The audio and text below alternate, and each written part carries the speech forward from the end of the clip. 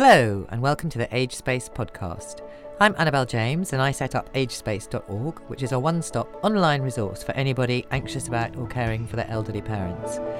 And I'm really pleased that we've got Jason Butler here again today to tell us all things about probate. Hi Jason, how are you? Hi Annabelle, yeah I'm great, and probate, what an exciting, wonderful, rock and you know roll. what, my day is really excited, and having done this last year for my late father-in-law, it's fresh in my mind, so I'm not just theoretical now, not just about the facts, I'm about the reality. Oh, brilliant. My brother is looking after the probate for my mum because he's an executor of her will. Right. So he phones me up and tells me what's going on, and I go, that's great.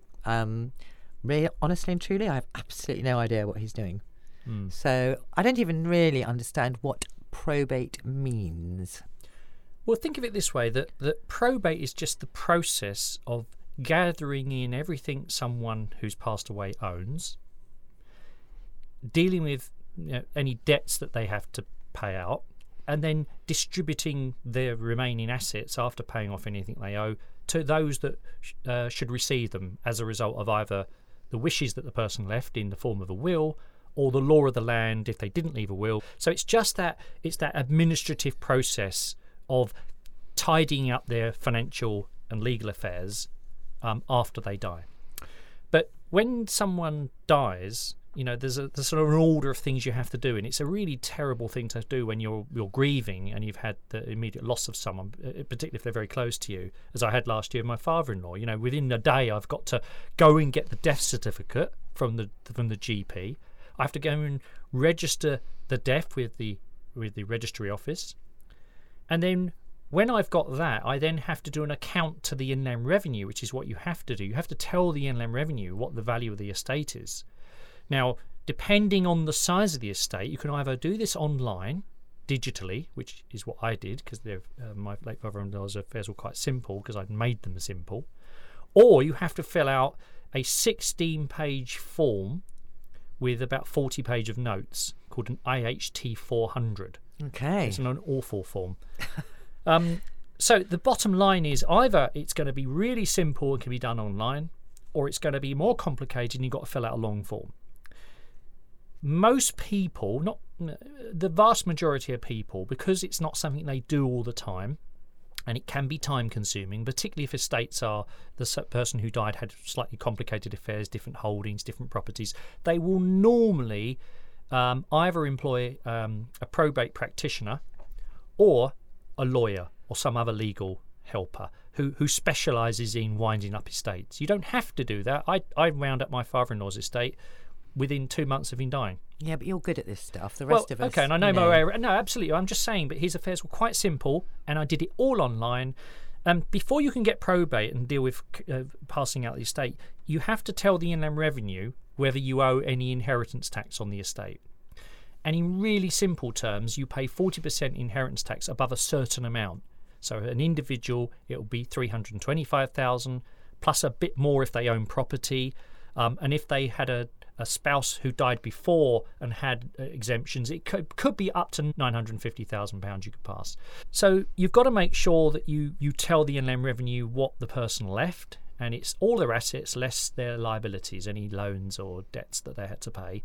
And if there's any inheritance tax to pay, you have to pay that first. Okay. But there is a provision that says if it's property and it's going to take you time to sell, you can ask the Inland Revenue so that you can pay it out of the estate in instalments over a period of years, up to 10 years in some cases. Sorry, could you explain that a bit more? Yeah. I didn't quite understand that. If you owe inheritance tax on the deceased estate and you primarily have got property and it's coming from properties performing the bulk of that liability, you can ask for time to pay the inheritance tax liability. And essentially what the Inland Revenue are saying is, as and when you sell the property, you can pay it over time, but you have to pay it definitely when you sell the property. So you can have time to pay an inheritance tax liability where property is involved. But ordinarily, you've got to pay the Inland Revenue first before you can distribute any residual estate to the people that are left behind, the beneficiaries. So once you've got that, the issue of probate is basically bringing in all the assets, encashing everything, and or re-registering assets to those who should receive them. So probate basically is something which can take months or it can take years if someone's got a very complicated estate. And eventually there will come a point when you have a statement of account. If you're the executor, you are legally responsible for that process, even if you hire a lawyer or a probate executive to help you. They will help you do the day-to-day and make sure all the forms are filled in and everything's dealt with, but you are legally responsible. And at the end of the day, there'll be an account of the estate that shows what came in. So in my father-in-law's case, it shows everything that came in, from ISAs being in cash to bonds and national savings, you name it. And then everything that went out, funeral costs, legal fees, whatever. There was money going to a trust, etc. So it all shows everything. And the two beneficiaries were my wife and my brother-in-law and my mother-in-law, and they can see the account. But if that was done for you by a law firm, they will prepare all that for you. So probate is easier if, first of all, you have a will, because that says what the person wants to happen. If you don't have a will, then you have to distribute the estate, whatever's left, according to the law of the land. And that would depend on whether they had a surviving spouse, if they had dependents, if they had minor children, if they, whatever the situation was. And it's not always ideal to rely on intestacy, because it may be the wrong people get the money. But here's an interesting thing. If someone has left a will where they have not left reasonable financial provision for someone who would have expected it, so it might be someone who could show that they were financially dependent on them, even if they're an adult, or the wife or the partner or girlfriend who lived with them a long time, or then that person can put a claim against the estate. So this is why it's so important for people to have a will, but more importantly to make sure that will is fair and reasonable. So that's really important to avoid family conflict. But probate is just that process of washing up the estate and making sure the right people have got the right money at the right time and that you've settled their affairs. Brilliant. So the simpler you make it ahead of time, the shorter period of time probate takes to happen. And this brings me on to the point. If someone has got lots, and we talked in a previous podcast about helping mum and dad or an elderly relative sort of tidy their affairs up in their latter years, whether they've lost capacity or not is not the issue. If you can simplify the number of savings accounts, if you can put all their investments into like one of these investment platform services, if you can amalgamate their ISAs into a single administrative service, the simpler you can make their financial assets, then the easier it's going to be to deal with it, whether you employ a professional or you do it yourself. So, for instance, my father-in-law's investments, we had them on one single investment platform, his ISA. So it was one discussion, one instruction. We'd reduced his savings accounts down to one, plus his bank account. So simplifying the assets before someone dies is really, really is a quick win. So you have to close down all that stuff before you can send your letter or do your online form to the probate person. I don't know, is there a probate person? Is it a department? Well, no. First of all, you have to do the account to the Inland Revenue first. Yep. And then you have to send the will in to the probate office to prove that you don't owe any tax, or if you do owe tax, that you've got an arrangement to pay it over time. And then you will be given a grant of probate, which is the court saying, yes, we've seen the will. Yes, we've seen your proof of ID. Yes, we accept that you have the rights to distribute this estate. And it's the granting of the probate by the probate office, which then enables you to go to all the providers and the asset providers and the land registry and deal with the estate. You are not able to distribute monies or deal with someone's bank accounts until you have that grant of probate. That is the legal authority that's saying you have the right to act as this person to call the assets in. And that's why you would normally want several copies of the probate grant, so that you can send, because all the providers want originals. So in my case, I ordered 10. So probate is just, it's make sure there's a will. Simplify the person's affairs as much as you can before the event. Make sure that you know whether you're going to employ a firm to help you or a professional. And if you do employ a firm to help you, don't just take the first firm that's down the high street or online.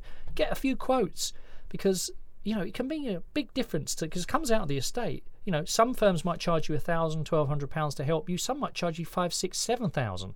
I know some law firms do seem to think it's like a means-tested things, and they charge some sort of based on the size of the estate. But there's no reason for that, because it's no extra work. If you had an estate worth 300,000, but 100 different accounts. That's a lot more work than an estate worth £2 million with a property, a bank account, and an investment fund.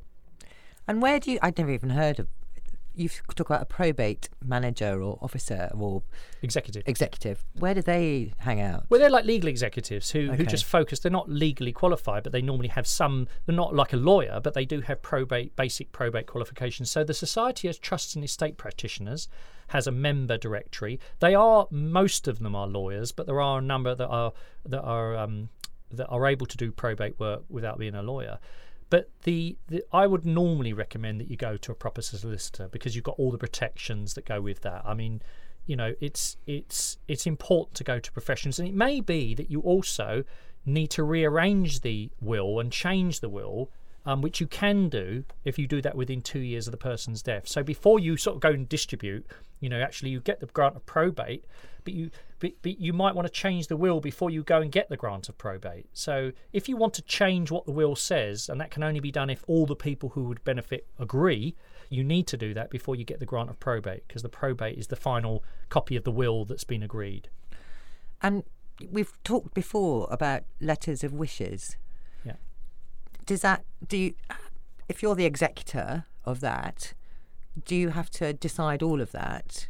Because it's your discretion, isn't it? So the person writing the letter of wishes will have said, I want, these are the principles about my estate that I would like you to consider. Do you have to deal with all of that and then do the probate? Well, it's important to understand that a will and letters of wishes come before that grant of probate. Yeah. Okay. And all that a letter of wishes is not legally binding. It can be ripped up and changed at any time.